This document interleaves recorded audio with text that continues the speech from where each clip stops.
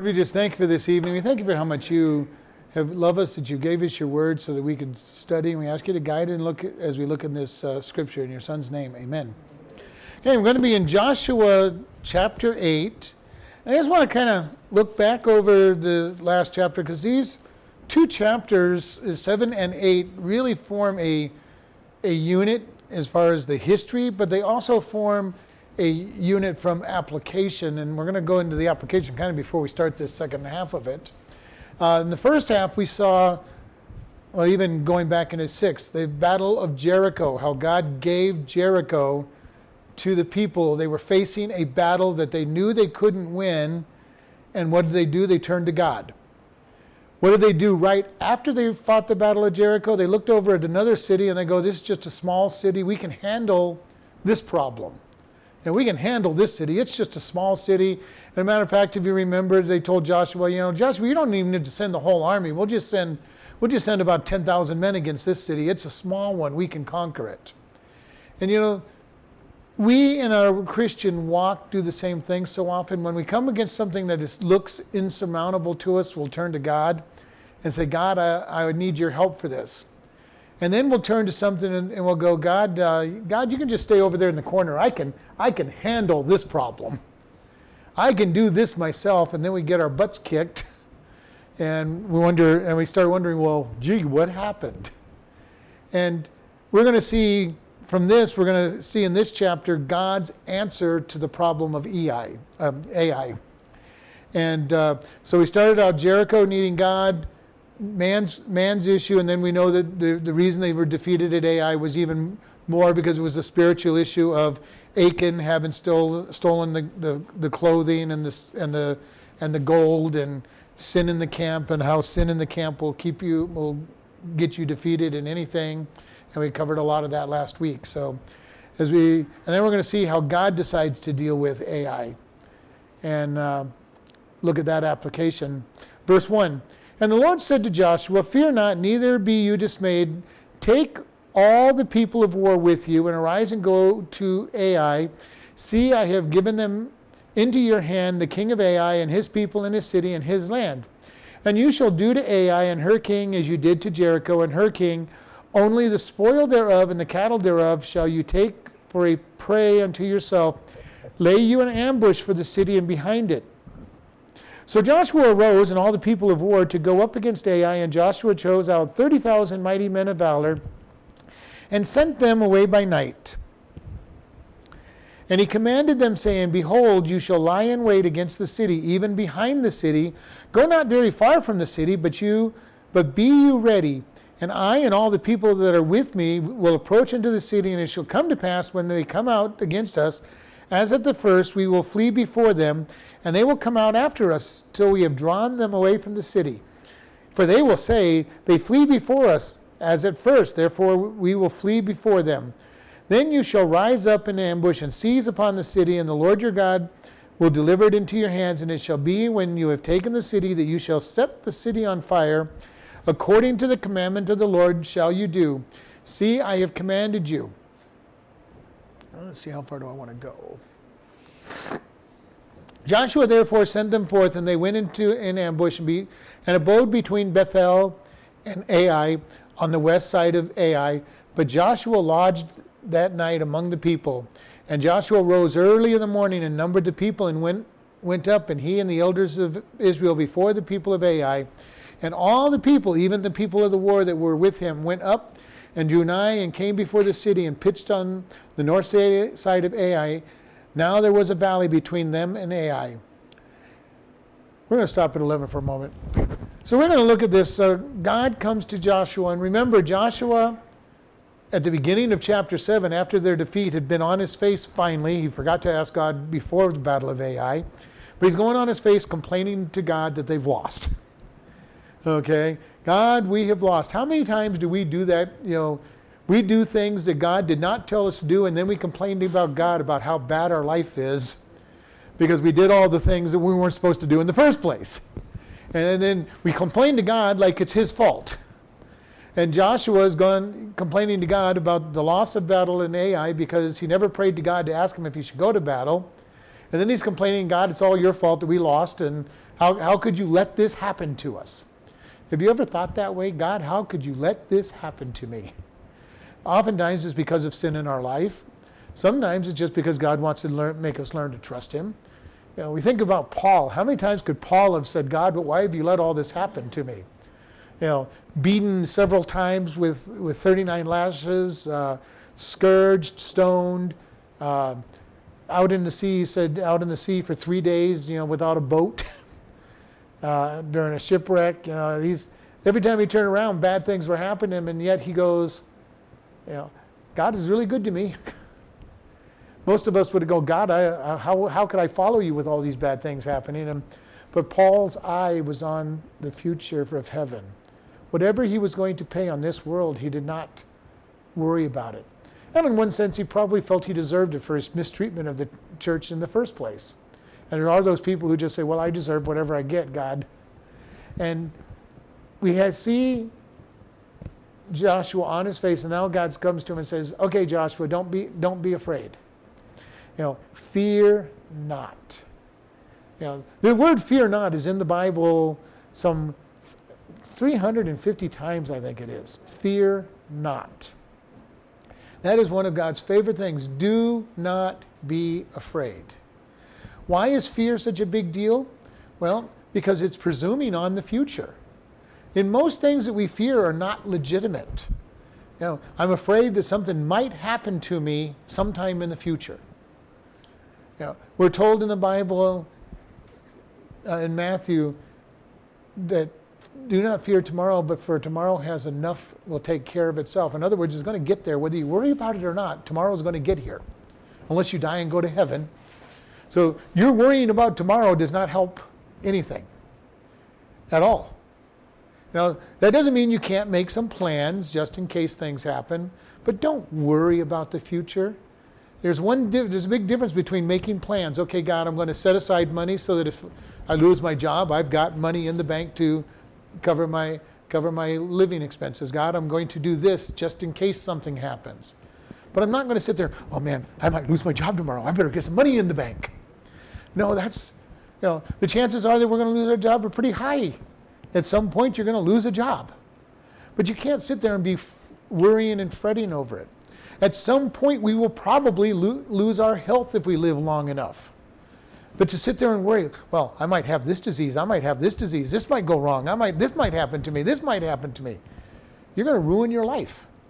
And plus all that worry will probably get you into those diseases faster than if you hadn't worried about them. But God says all the time, fear not. Why would he tell us not to fear? Because he has tomorrow in his hands. Tomorrow, worrying about the future is kind of a wasted time because God has it in control. It's going to come. If God wants it to come, it's going to come whether you're worrying about it or not. And if he doesn't want it to come, it's going to not come whether you worry about it or not. And and God keeps telling people, fear not. Don't be troubled. Peter tells us, cast all your cares on him, for he cares for you. God has very broad shoulders. He'll take all your cares and he'll say, okay, this one's worthless, this one's worthless, this one's worthless. This one is going to happen, but they don't need to worry about it because I've got it under control. So we cast our cares on him and he just casts them away. You got to keep this in mind. God does not worry about your worries. Once you cast your worries on him, he goes, okay, thank you. And he throws them away. And he tells Joshua, fear not. And then in case that's not enough, neither be dismayed. All right? Don't be worried and don't be so troubled that you can't go forward. Worries will always lead you to a place where you cannot make actions because you're so worried about everything that might happen. Have you ever started worrying about something and then you've got that problem so big in your mind that nothing could conquer it? You've changed your little tiny anthill into Mount Everest. And you're looking at this and God's saying it's nothing. But you've gotten all these things added to it. And you're like, wow, God. And then you get to the other side of the hill and you look back and you see the anthill that it was when you first, that it really was. Have you ever gotten to the other side of a big problem and looked back on it and realized it was really nothing? Especially when you worried about and spent a lot of time trying to figure out how you're going to get past it. And you get to the other side of it and it's like, that was what I was worried about. This little event was what I spent 12 years worrying about. Or months or whatever it might be. But God is telling Joshua, fear not, neither be dismayed. Then we look at God's answer to Ai. He says, take all the men of war. How many men of war are there? About 166,000 men. God, when he deals with things, does not just do things in a limited manner. When God puts his resources to it, just being his on it, it's done. It's finished. He said, I'm going to destroy Jericho. You don't have to do anything. All you're going to do is march around the city and this wonderful game plan will march around the city and the walls will fall down. Then you walk into the city and destroy it. Ai, you think you can deal with it with a small number of people? I'm saying take everybody there. Take everybody. Can you imagine? Ai is considered a small city compared to Jericho, and he's saying, take all of the men of war. All of them. Be stealthy. They're being stealthy as well, yeah. If they could sneak around the city, all that means. They weren't sneaking up as we see later on. Oh. The main body had a plan, so. Yeah, they said they had to lay in wait. So. Yeah. And he says, and by the way, Joshua, you're going to do to Ai what you did to Jericho. You're going to destroy it. You're going to kill the king. You're going to kill all the men. Except in this case, you can take the spoils. You can take the silver, the gold, the gems. You can take the animals because the first ones belong to God. He says, in this case, you guys get to get rich in battle. And remember, we've talked in their day, when you went to battle, you did not have a standing army in most cases. The king would have a small bodyguard that were his special trained men. But when you went to war in the summer. The farmers would plant their fields, and while the crops were growing, they would become the army for the kings, and the kings would go to war. A great example of this was when David stayed in Jerusalem and had his adulterous affair with Bathsheba. That chapter starts in the springtime, at the time when the kings went to war. David was where he wasn't supposed to be and got into trouble. And we know that story, how he had an adulterous affair and he committed murder by killing Uriah through the battle. But all of these things, in their time, they would gather up all the farmers, all the people, and they go, okay, now is the season for war. And these guys would go to war. The way you were paid when you went to war is if you managed to live through the battle, you would get to strip the enemy of all of their treasure. If you took a city, you got to strip the city of its treasures, and it became to pay for the soldiers, called the spoils of war. And literally, that's how you got paid. So you liked going against strong, rich nations because if you won, you were well paid. If you didn't, you're dead and you went to heaven for the Jews. But that was the way they paid that's the way they paid their army. And they went to battle while the crops were growing, and then they would finish the battle by the time it was time to get the crops harvested, and you'd all go back home. And then during the winter it was too muddy and wet to go out to war, so you only had about 3 to 4 months of battle during this period of time. If you went to war, you might have a war that lasted for years, but you only fought for 3 to 4 months out of the year. And then everybody'd go home, and then next year you'd start it all over again. So they're going to battle, and he says this time you get to keep the spoils. And so Joshua came up with this plan, or God gave him a plan, and he picks 30,000 mighty men. And he says, okay, you 30,000, you go around Ai to the backside of Ai.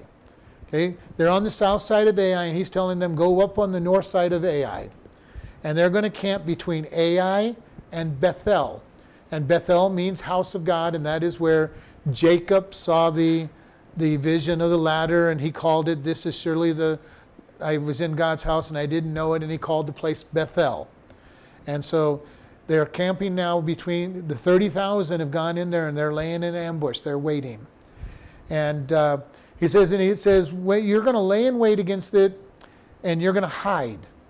And myself and all the other men of war, we're going to come up against Ai at the front door, just like we did before.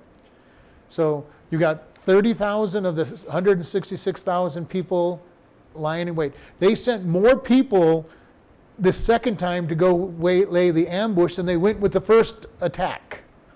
All right? So they are serious this time. God's saying, you are going to win this, and you're not going to just do it lightly. I'm going to show you my power. And he lays out this plan for them. And so they go out and they hide, and he says, we're going to go up, and then we're going to flee before the people, just like we did before. Yeah, this is an interesting battle plan. We're going to go to Ai, and then they're going to come out and fight us, and we're going to run away. And they're going to think that they've been victorious again. Because now, instead of just 10 or 15,000, now 130,000 people are turning tail to run away. And they're going to be emboldened. And they would be emboldened. Any army would be emboldened. Hey, we beat them 2 days ago, and now look at this. We got them again. We've got them again. We're gonna take them again. And he says, when you've taken the city. Now look at this. It's not if you take the city, but when you take the city, set it on fire. Set it on fire. Destroy the city. Why? Because they're just going to keep the animals and the gold and silver. Anything else is supposed to be destroyed. And so we're looking at this, and they go for it. And so these people are in it, and then Joshua stays that night with the people, and he numbers the people, and he gets ready, and he goes up to Ai, and he pitches on the north side of the valley between Ai and so they're camped on this. And one thing you want to understand is most of the battles in that day happened in valleys. And even into this day, most battles happen in the valleys. It's to your advantage to have the high ground. Even in today's warfare, you want the high ground. You can see further. Today it makes it really advantage because you've got the guns that can shoot at a long distance, so you really want the high ground. And when enemy are coming up the hill, it's harder to come up the hill, and there's all kinds of advantages. But the battles in the history were always down in the valleys and the flat places. And so here they are. They're on the hill, Ai's on a hill, and there's a valley between the two, which is where they're going to plan on having their battle. And it says in verse 12, and he took about 5,000 men and sent them to lay in ambush between Bethel and Ai on the west side of the city. So he's now taken another 5,000 people to come in from the side as they get ready to battle. And when they had set the people, even all the host that was on the north side of the city, then their liars on the west, Joshua went that night into the midst of the valley. And it came to pass when the king of Ai saw that he hastened and rose early in the morning, and the men of the city went out against Israel to battle, and he and all his people at the time appointed before the plain, but he knew not that there were liars in ambush against him behind the city. So this goes back to what you're saying. You're saying they were sneaking up. During the early morning hours, still dark, they started marching down into the valley. And the king was observant. He had his guards on the walls, and he's saying, oh, they're marching down to me. They're marching down to me, and he came out. And he came out with everybody he could muster. He's going, okay, we beat him once, and he's confident. Satan oftentimes gets confident with us. When we let him beat us in some area of sin, he'll keep coming at us, and then when we finally give up to God, and God comes out and says, okay, let me show you. I beat you already at the cross, and I'm going to put you back in your place. And the king is about to be put in his place. This is a picture of a spiritual battle.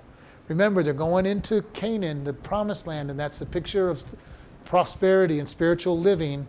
And when we as sinners face off against the enemy, God is going to be the victor because he has got the strength. And Joshua and all Israel made as if they were beaten before them and fled away in the wilderness. All right, you got this very confident king. He's already beat you once, and he thinks he's got you beat again. Okay? And this is the thing, if you look at the battles in the Bible, Abraham goes up against the 5 kings when Lot is captured, and he beats them in their battle, and then he chases after them for almost a full day, killing everybody that he comes across. All the time, the worst time that you could have is when you're running away from the battle. And we see here that they're running away from the battle. And these guys think they have it made. Okay, we got these guys on the run. They're easy prey. They're not looking at us anymore. They're not ready to fight. We need to be careful, number one, that we don't run away from battles with Satan and sin. Because when you're holding a shield, your shield is only good if it's facing the enemy. And if you're running away from the enemy, your shield's not facing the enemy. And our sword and everything is designed to be going forward, not to be running away. Matter of fact, even in today's warfare, if you're running away from battle, you're in trouble. When you're in retreat, you are in a bad place because you're not facing the enemy, you're not fighting, and lots of people die during the retreats. And if you study military history, this is a lot of what you get is this army ran, and more people usually die in the retreat than in the middle of the battle because you're not in a defensible place. You're trying to retreat someplace. And so, in verse 16, and all the people that were in Ai were called together to pursue after them, and they pursued after Joshua and were drawn away from the city. And there was not a man left in Ai or Bethel that went not after Israel, and they left the city open to pursue after Israel. So here's their confidence. All the men are chasing after them. They think they've got, they see 100,000 people running away from them. They think they've got it made. So they empty their cities and leave the gates open. The enemy's on the run. And notice that this is the first time it's mentioned in verse 17. There's actually 2 cities that are involved in this. Ai and Bethel. They're going to end up taking 2 cities. Before they were only looking to do 1. God's going to say, okay, you only wanted 1. I'm going to give you 2. I'm going to give you 2 cities for the price of 1. And when God's involved, have you ever noticed in your life when God's involved in your life how miraculous things happen and how great victories are in your life? Sometimes you sit there and you fight for a long time trying to make things happen in your flesh, and then and you give up, and God says, okay, now let me give you the victory in this. I wasn't going to let you have the victory when you thought it was yourself. We need to be very careful and surrender to God our life and say, God, I want your plan. Now, this is a big plan that's put together. This is a big military plan. It's a good military plan. But you know what? If Joshua had come up with this plan and God was not in it, it probably would not have worked. Even though it's a good plan. God would have said, even if let's say this had been their plan before they found out that Achan had sinned in the camp. They would have gotten their butts kicked even with this great military plan because sin was in the camp, and God would have said, no, you're not going to be victorious while sin is in the camp. I've been there. I've done that. Tried to make plans that would get me out of different situations and do things my way. And God says, no. No, your way is not going to be victorious. Which is why we need to spend time before God in all our decisions. Too many times we do so much without considering God, without bringing God into the mix. God, what should I be doing? Guide me, lead me. God, should I be doing this or should I not be doing this? And there are a lot of people who tells you that God's not interested in certain parts of your life. I totally believe God's interested in every part of your life. Who you're married to, what you do for a job, where you live, everything about your life, God is interested in. Otherwise, I wouldn't have been praying for my kids and who their spouses would have been. I want God to be part of every decision. The times we get in trouble is when we do things, with our little pro-con list. Okay, God, here's all the good things. God, there's 28 good things and there's only 2 bad things on this list. I'm going to do the good thing. I'm going to do what it says may or may not be the right answer. I've made those lists and been wrong sometimes. Many times, as a matter of fact. When God's in it, he will let you know. How do we hear his voice? Most of us don't hear God's voice because we're so busy doing things our way that we don't stop and listen. God speaks with a still, small voice. And until we quiet ourselves, we won't hear God. How do you do that? How do you quiet yourself? Yeah, because sometimes I think my mind is going so loud, so fast, that if God was trying to talk to me, I couldn't hear him, and then I don't know how to turn the buttons off. How about if you just bow before him and you quiet your heart and go into peace? Everything that's yelling at you, you cast on him. God, I want you to have this. I want you to have this because it's keeping me from hearing you. And just start giving it to him and let it go. When I was young, and it's been a pretty famous little skit, there was a skit that came up. This guy would usually come up the aisle between the seats, and he'd be carrying 4 or 5 bags and be dragging a bunch of stuff on him, and he goes to the cross, and he kind of puts everything around the cross. And depending on what point they want to make, he walks away from the cross and leaves everything there. But most of the time, the story goes, he starts walking from the cross, then turns back and picks up a bag, starts walking away from the cross, turns back, grabs another bag, and almost always ends up maybe leaving one bag or leaving the cross with as many bags as he came to the cross with. How do you make yourself turn around and put them right back? You just do it. Again, it's just like I say when it comes to how do you learn to surrender? You do it. Every time in my life when I've battled with God about surrendering and giving up something in my life, when I finally just do it, I walk away from it going, why did it take me so long? It was so simple. Yeah. It was so simple. It wasn't simple 2 decades before when I was trying to fight it for so long, or months or years or whatever. But and I hope you've all been there where you finally just give up something and you give it to God, and all of a sudden you turn around and going, why did I ever think that was so hard? All I had to do was, the Nike. But it is just learning to just put it before God and say, God, I want you to keep this. Help. And it may be literally just saying, God, help me to leave it here. Help me to just leave my worries, my concerns. It's an amazing thing. The more you can learn to follow God, and it gets easier. It gets easier the more you do it. But it's hard at first. It's hard to put your faith in God. How do you put your faith in somebody you can't see? God, I know that you're very powerful, but I see my problem. It's right here in front of my face. God, I know that you want me to do this for you, but I just don't know that I can. I heard somebody quoting C.S. Lewis on how much you should give to God. And C.S. Lewis said, you give until you can't afford to give anymore. You give so much that you've given more than you can afford. Not too many people do that. Because what happens as soon as you start giving to that certain point? Well, God, if I give you any more, I can't pay my bills. And God said, exactly, you'll have to depend on me. God wants our dependence on him. If I always stop at the point where I can control or think that I can control what's coming my way, I'm not depending on God. If I take and I go, God, I can give you 30% of my income and I can still pay all my bills, and God's going to say, well, wonderful, you're doing a good job, but you're not depending on me. And God will probably tell you, give me 33%. Trust me for 3% of your life. We do this to him in all areas of our life. God, I'm really in control. I can handle these many problems. And everything else, God, you can have all the rest.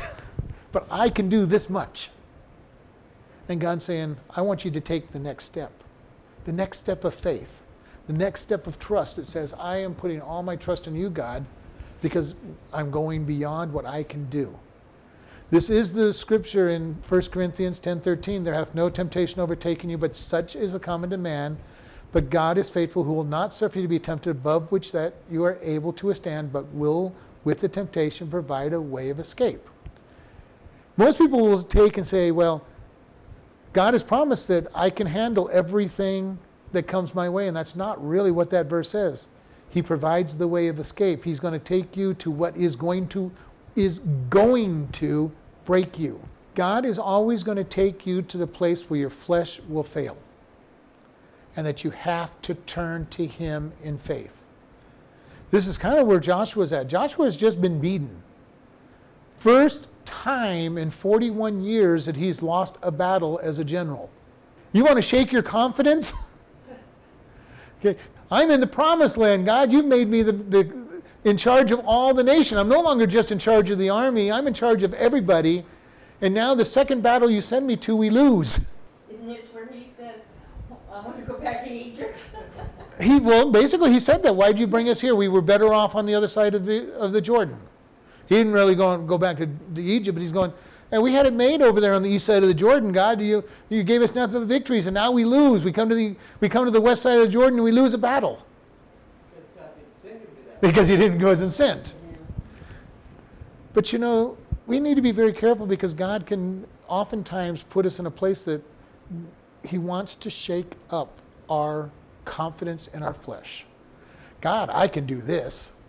I can handle this. I would never fall into this sin. I would never pick whatever it might be.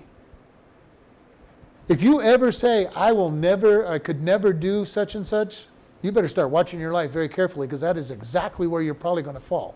Because we do a number of things. Number one, we're trusting in our flesh. I, in my flesh, have enough strength that I would never do that sin.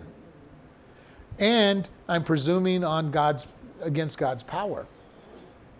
And this is happening. Many of these people that fall into adultery had no desire to ever fall into adultery, especially some of the spiritual leaders that have fallen into adultery. And I'm absolutely sure that if you were to talk to them 10, 15, 20 years before they fell into adultery, you'd be hearing them say, I would never commit adultery. I'm so much in love with my wife, or that I would never, ever do that. All of a sudden, certain circumstances get just laid out in front of you, and if you're going to depend on your flesh will fail. Our flesh wants to sin. No matter how strong we think our flesh is, our flesh wants to sin, which is why God wants it crucified. He doesn't want it under control. He doesn't want it tamed. He doesn't want it, disciplined. He wants our flesh dead. How do we quiet ourselves before God? We crucify our flesh that is screaming against Him. How do we learn to be quiet before God? We let God crucify our flesh. We cast it all upon Him and say, God, I am nothing without You. And we literally have to understand, I can do nothing without Christ. Too many of us, myself included, so many times have this idea that, God, I can do some things. I can do a few things for You, God. And God's saying, nope, you cannot. Anything done in the flesh is our own self-righteous actions, and it stinks before God. Isaiah says all our righteousness, the best things we can do, are filthy rags before God. Okay? And what's really funny is we'll get really feeling real good about ourselves. God, look at all the good things I've done for You. I've done this and this and this and this and this, and I go to church when the doors are open. I've been reading my Bible every day. I've been praying. I've talked to 300 people in the last 3 days to give them the gospel, and I've done this and I've done this. And God's saying, okay, and where have I been during all this time? It is very possible to pray and not be talking to God. Just spend a bunch of time talking, spending words. Have you ever been praying and you feel like your prayers have hit the ceiling and gone no further? Maybe you've not even made it that high. And God says, how about if you take care of your sin? You have aught against your brother.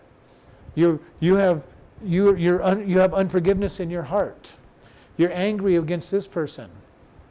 You have an issue with your spouse. Get these things taken care of, and then come back. Jesus said, if you come to the altar to give your offering, and there you remember that you have a problem with your brother, Go and deal with your brother and then come back and give the offering. But aren't we always going to have that? There's never going to be a time where we just go out down here. There's always going to be something to that.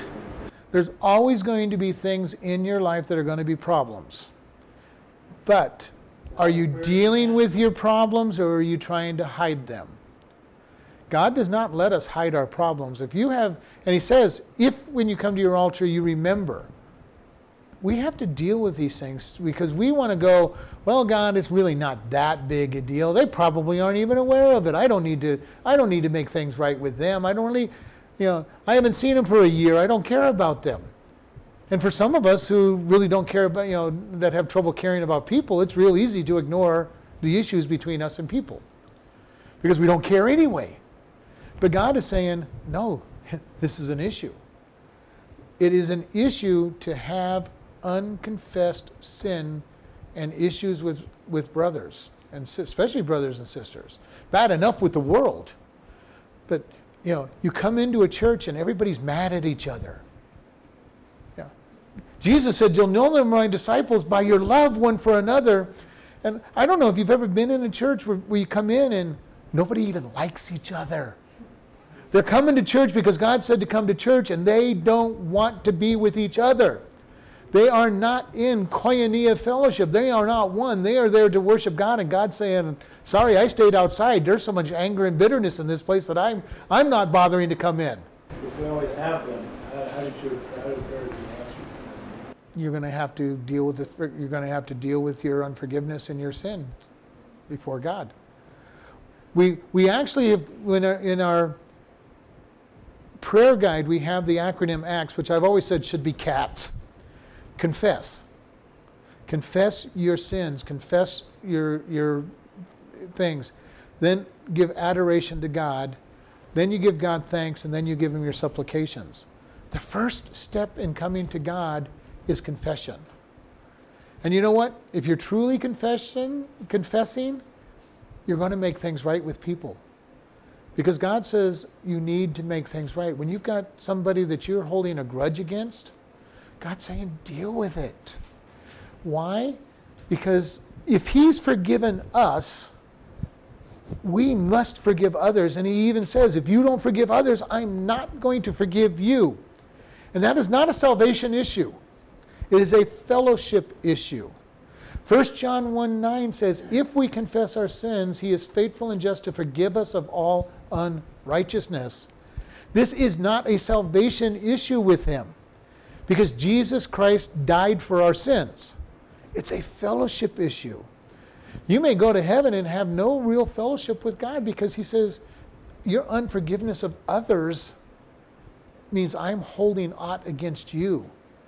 When you stand at the bema seat of Christ as a Christian, he's going to say, you don't have any rewards because you did not have fellowship with my family. You did not forgive others. You were acting in your flesh. You did not walk in the spiritual realm. You're going to enter into heaven, but all the things you thought you did for him are going to burn up. And he's going to say, here you go, you're in heaven. You're in heaven because of my grace and my gift to you. But you and I were not in fellowship for your life. Our way to fellowship is seeking forgiveness, confessing our sins, going to one another and saying, I am so sorry that I've done this to you. Now, part of the problem is sometimes we don't know that we've offended a brother or sister. All you can do in those cases, God, if there's somebody I've offended that I don't know, forgive it or bring it to my mind so that I know. But most of us don't have the problem of having to worry about the ones we don't know about because we all have problems that we know that we've done. And we need to learn to forgive. And forgiveness has been the topic of the day for quite a while now, and I don't know why it keeps coming up. But we need to be able to learn to forgive. And go to people and say, I am sorry that I did such and such. Do not go to somebody and say, well, you should need to repent to me because you did this and you hurt my feelings. No! Forgive them. You don't even need to go to that person in that case. Forgive them. And what did we define forgiveness as the other day? Giving up your right to demand punishment for that person. Okay? when somebody offends us, we do have a right to expect them to be punished. Forgiveness is when I say, God, I relent. I don't want to even see them punished. That's what true forgiveness is. God, this person really hurt me, but God, I'm going to let it go. If they never get punished, I'm not worried about it. How often do we spend time going, God, you haven't punished that person yet. I'm really mad at them, God. When are you going to punish them? And God's saying, I'm giving them mercy. I'm giving them mercy. You watch the news, there's not much forgiveness going on right now. The world does not understand forgiveness.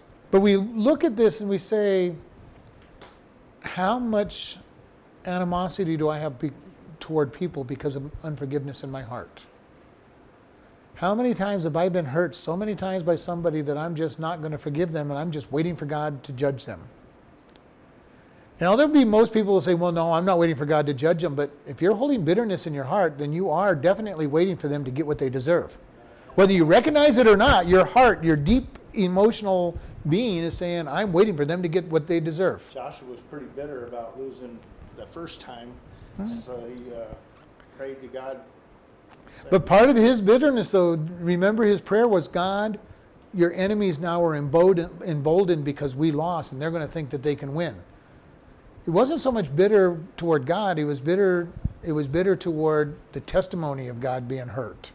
Even though it was his fault that it happened, and he's kind of blaming God, his problem was more, God, this is going to make your enemies bold. And Satan loves it when we do not forgive one another. And I've heard people say, well, I'll forgive them when they ask me. Well, you know what? They may never ask you to. They may never apologize. They may never ask you to be forgiven. I am so glad that God did not take that attitude with us. I will send you Jesus when they are ready to ask you for forgiveness, and not until. No, that was not God's plan. He says, son, you're going to be going, and you're going to go even though they have not even sought forgiveness. Because in their flesh, they can't anyway. We need to just learn to forgive and not hold grudges against people.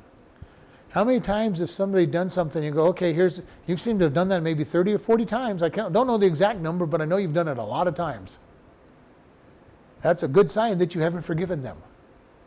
Very good sign that you haven't forgiven them, because you're just waiting for them to get what they deserve.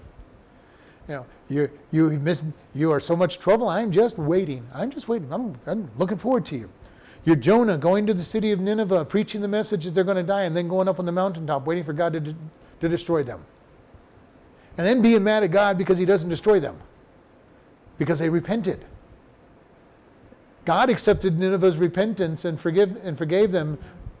Jonah sitting up on the mountain saying, God, I don't care that they repented. You said, you just made me a false prophet. You said you were going to destroy them, and now they're not going to be destroyed because they repented. Of course, that was his whole message, repent. He was not ready to forgive. And he had good reason to. Nineveh was the enemy of Israel. They sent their armies in and raided their villages and raided their produce and their cities and took one. He hated Nineveh. He did not want to see Nineveh spared. Matter of fact, he told God, I didn't go there because I knew you were a just God. I knew you were a merciful God. I knew that if they repented, you wouldn't destroy them. And I wanted them destroyed, so I went the other way. Do we ever do that with people because we're so afraid that they might repent and be accepted by God if we were to tell them, I forgive you?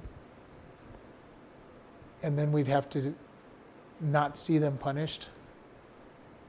We need to be careful with this, because Jonah understood that. He understood it real well. God, if they repent, you're going to forgive them, so I'm not even going to give them the message. God made him give the message. And God may make us give that message to people. During times of revival in places, it usually starts with God's people clearing the air amongst themselves so that God's Spirit can move. And once the air is cleared amongst God's people, God's Spirit moves because he's free. Because we do bind him up. He's not going to work in and amongst a group of people that are not willing to forgive and love one another. And we need to be able to understand that we come before God and give up. God, I forgive this person. At least do it to God. Even if you can't do it to the person, at least go to God. And if it's going to be real, you should deal with the person. Now, some people may not be a good idea to tell them that they're forgiven. There are a handful of really violent people or something that might just take that as a sign of weakness, but they're the rare ones. We want to be very careful because sometimes, many times, we take what God says and we look at the worst possible thing that can happen and we come up with, well, if this or if that, or what about this case or what about that case? I was sitting in a meeting at work the other day and everybody, they were saying, I want you to do this, and everybody, all these guys, well, what about this? What about that? What about this? What about, and it's like, there's always going to be exceptions to every rule. Okay? There may be some people that you just are not going to have to be able to go up to and say, I forgive you, because they're violent or they're abusive to a degree, but you need to forgive them in your heart. But you know what? They're the rare individuals. Somebody may be dead and you can't give them, can't go to them and forgive them. Forgive them in your heart. Well, what about the person that owes you an apology and don't have a clue that they do? Accept their apology or give them an apology when all it's going to do is enrage them because they don't see any of their fault. So don't do it to them personally, but you still have to forgive them. Absolutely. And then they no longer owe you an apology because you've forgiven them. And it's water under the dam. And it's gone. Mm-hmm. But as long as you're feeling I'm owed an apology, you haven't forgiven them, because the apology is in your mind your first step of them. It's the first step. Even an apology, expecting an apology, is the first step of them paying their price. Another step of them paying their price is when you tell others about the bad that they've done, because you're trying to make others feel bad about them, and you're trying to make them pay for their sin in a very passive-aggressive way. I'm going to tell others about how bad you are so that they won't like you, even if they don't know you. Lots of people do that all the time. This person did such and such, and and I know you don't know them, but let me tell you all about all the stuff that they've done wrong. Just so that if you ever meet them, you'll have bad feelings toward them, because that'll help them pay for what they've done wrong. They deserve to pay, and I'm going to make sure that you know what they deserve to pay. Now, do we think of that in those terms? No, we're just sharing how bad we've been hurt and all of that. But this is the problem that we're having. Let me tell you how bad this person is, because they've got to pay. Somehow they've got to pay. And they don't seem to be paying, so let me tell you about how bad they are so that they can begin to pay, even though you don't know them and it's not going to matter to you. It'll make me feel good because they're beginning to pay the price of what they have done to me. Do you understand how big forgiveness gets? Forgiveness is my giving up all my right to demand that they be punished, whether it is talking bad about them, using them for an example about how bad they've treated, holding grudges against them, making other people feel bad about them. This idea of forgiveness is so much bigger than what we ever can think about. When I have truly forgiven something, it doesn't necessarily mean I forget about what they've done.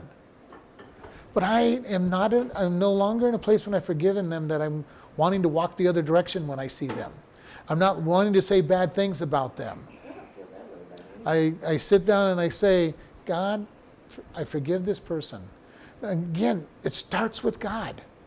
Truly starts with God and saying, I give up my right to forgive, to require punishment for this.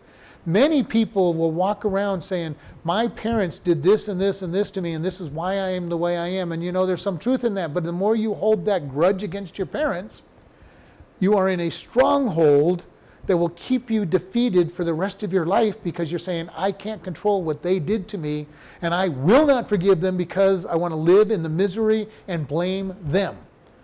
And we see this all the time, and psychologists are real good about this. They get you to blame somebody else, instead of just saying, God, I'm going to forgive them and go forward with you.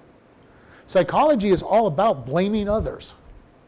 Why are you the way you are? Well, Dad did this to me, Mom did this, Uncle did this to me, my ex-girlfriend did this to me, my boss did this to me, and this is why I am. I'm a culmination of all these bad things that happened to me, and look, I'm a wreck, and they deserve to be punished because of how bad they treated me, and I just can't help it. And God is saying, give up the strongholds. Spiritual battle. I change the way I think to agree with God and defeat these spiritual strongholds that have a place in my life and say, I'm going to agree with God. I'm going to forgive people. I'm going to let go of it and move beyond the past. Most people in our country are stuck in the past. This has happened, and therefore I am this way. And God's saying, okay, what about you're a new creation in Christ? Line upon line, change the way you think. We are renewed by the washing of our minds by the Word of God. We change the way we think, and we understand who we are in Christ, and we let the past be forgiven and gone and say, God, I don't care. Imagine what Paul would have done if he had concentrated on all the people that he'd sent into prison and killed instead of being changed by Jesus Christ to be a mighty apostle for the gospel. Well, God, I just can't talk to these people because, man, I put all their relatives in jail, and many of them are dead, and it's all my fault, so how can I preach to these guys? Do you realize that there are people that think that way? Yep.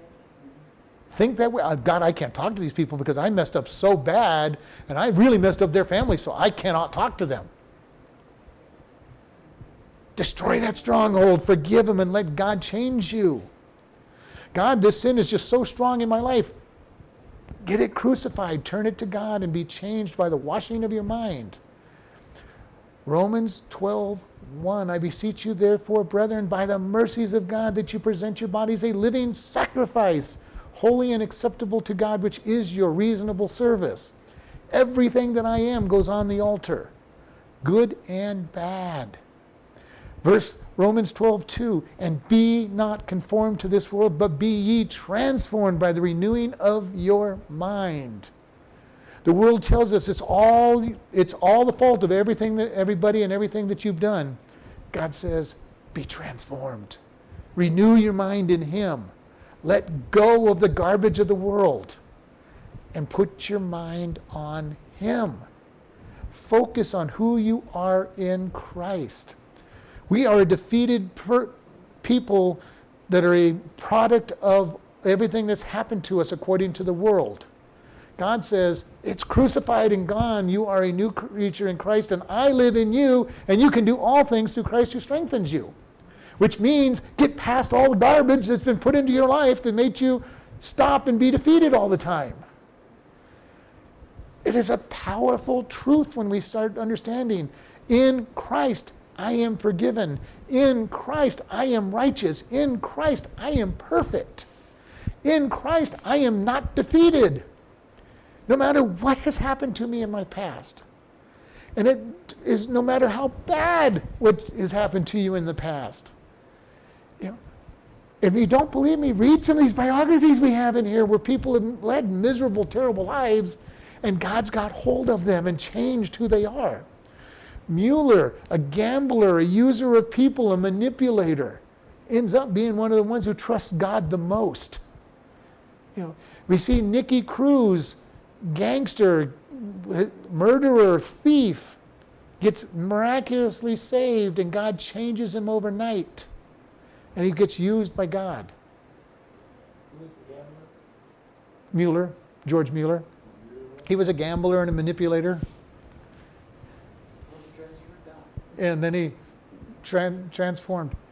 Our lives can be completely 100% transformed by God if we will just confess and forgive and let Him change us. Because that's what it amounts to. Most of us live defeated. God, I just can't do.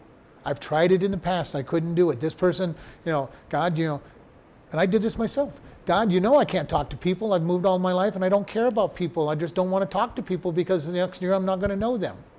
You know how hard it was for me to break that? I couldn't never do it. God had to do it. God will change who you are by what you've experienced in the past, because He's the one that can do it. He breaks those strongholds and gives you victory because it's in Christ. But it's not even looking in the mirror and taking the blame. It is, God, I confess the sin that I've done. I confess my part in this even. I confess that I've been hurt by others and I've been letting them become strongholds in my mind. God, I ask you to put it under the blood and take it away from me and give me the strength of your Holy Spirit to be victorious in this area. How do you get someone, though, to see that? Who cares what they are? You are not responsible for anybody else's life. You are responsible for your own life. We all have more than enough problems in our own life to be worried about how do I convince my kids, my grandkids, my niece, my nephew, my best friend, my fellow servant in the church. You let them stand or fall before God. Let God be God. God is going to be the one that gets hold of them. I'm not going to sit there and condemn people. I'm not going to sit there and tell them that they're doing wrong. My job is to get my own life in straight. This is what Jesus says. How can you take the speck out of your brother's eye when you've got a log out of your own eye? Okay, when he's talking a log, he's talking about a great big 2x4. You're trying to get the speck in their eye and you're smacking their head around with your sin. When Jesus was saying this, he's literally saying, you're trying to get that speck out and you're bouncing their head around with the log in your own eye, trying to get the speck out of their eye. Just pray. Yeah. You get rid of your log in your own eye, and then you don't even worry about the speck in their eye because God will take care of their speck. And even if it's a log in their eye, God will take care of the log in their eye because He was able to take care of your log. He can take care of their log. If they won't bend their will to God, then they're going to reap what they have sown. You know, and this is hard for us, especially as parents, to watch our kids suffer when they won't bend their knees to God. And God is saying, I will do what it takes to get them if you will just get out of the way. Too many times as parents, we stand in the way of our kids receiving what God needs to do to them to get them to bend their knees. Why? We'll say it all the time. Well, I just can't see the grandkids get hurt. If my son or daughter gets hurt, then the grandkids are going to suffer. Yes, probably. But if we bail our kids out, our grandkids are going to suffer a lot longer than they will by God doing what it takes to break them. Most of the testimonies that you read show somebody hits a rock bottom for them, whatever that rock bottom is for them, before they turn around and go, God, I'm going to trust in you. I'm going to trust in you. How many times have you hit the bottom and say, oh God, usually when you see God move is when you get to the point where you say, God, I give up. I just can't do it anymore. And God says, well, about time. Let's show you how to get out of this. And the moment you say, I give up, and I don't mean you just say the words, I mean you mean the words, I give up. Same thing as to be saved. God, I am a sinner. I know that I'm a sinner. I know that I know that I know that I'm a sinner and that I deserve hell. And I know that you are the only way for forgiveness. Many people have said, God, I'm a sinner, come in and fill my life, and they don't mean it. They're just words. You get to the point where you say, God, I just can't take it anymore. I give up. I want you to take over. God, my flesh can't do it. Crucify my flesh. Get it out of the way. And think over your life. Those times when you've had those victories where God was at that moment when you said, God, I'm finally giving up. I can't do it anymore. Whatever term you want to use. God, I can't do this. I can't handle it anymore. And you give up. And God says, okay, here we go. Now, let me show you what I can do. Number one, we'll pick you right up out of this mess that you're in and put you over here on the dry ground. Matter of fact, I'll even give you a shower while I'm doing this. And I'm going to give you the new clothes. And you're going to walk in victory from this point forward. This is the power that God gives us. He does the work. And I keep bringing this up. Grace. He does the work. I don't deserve anything that God has done for me. If I got what I deserved, I'd be in hell right now. Every one of us would be in hell if we got what we deserved. And God's saying, oh, you've given up? Fine, let me show you. Here's my grace. I'm picking you up. My mercy, you're not going to be punished now. Let me pick you up, clean you up, and make you a shining example of my grace and my power. Have you ever wondered why certain people are used by God? Especially if you know their history. It's all God's grace. They surrendered to God. And God says, okay, let me show you how to be a victorious. Let me use you as a shining example of victory, of my grace. Amazing grace, how sweet the sound that saved a wretch like me. I once was lost, but now I'm found, was blind, but now I see. 'Twas grace that taught my heart to fear, and grace my fears relieved. Do we really understand that?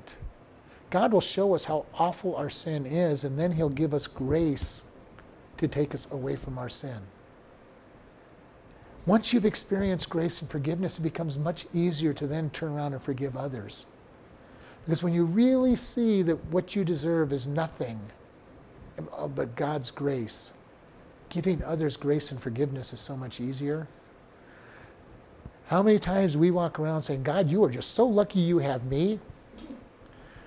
And we laugh about that, but don't we act in that way so often? God, I come to church every time the doors are open. God, I pray to you as often as I can. God, I don't watch the X-rated movies on TV. God, I don't do this. I don't do this. God, you're really lucky you have me. And we might not be that bold in our statements, but don't we live like that quite often? That God, you are just so lucky you have me. That church is really lucky they've got me. If it wasn't for me, they just wouldn't have anything put together. My family is really happy they've got me holding everything together. I'm a good Christian holding everything together in the family. And God is saying, get out of the way. Get out of the way so I can work. I'm going to show you my grace, and then when you start showing my grace to other people, when you learn my forgiveness for you and you start showing my forgiveness for others, watch God work. If you want an interesting assignment, start looking at the revivals that especially America's had, but revivals as a whole. They start with the church forgiving one another and then God moving out from there with forgiveness to the rest of the world.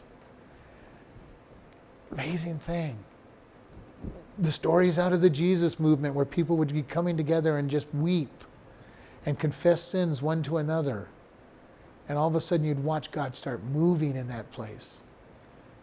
I pray for a revival. And it'll start in our church when it comes. Because as far as we've come as a church, there's still issues amongst people in the church that need to be dealt with, that need to be covered and cleansed out.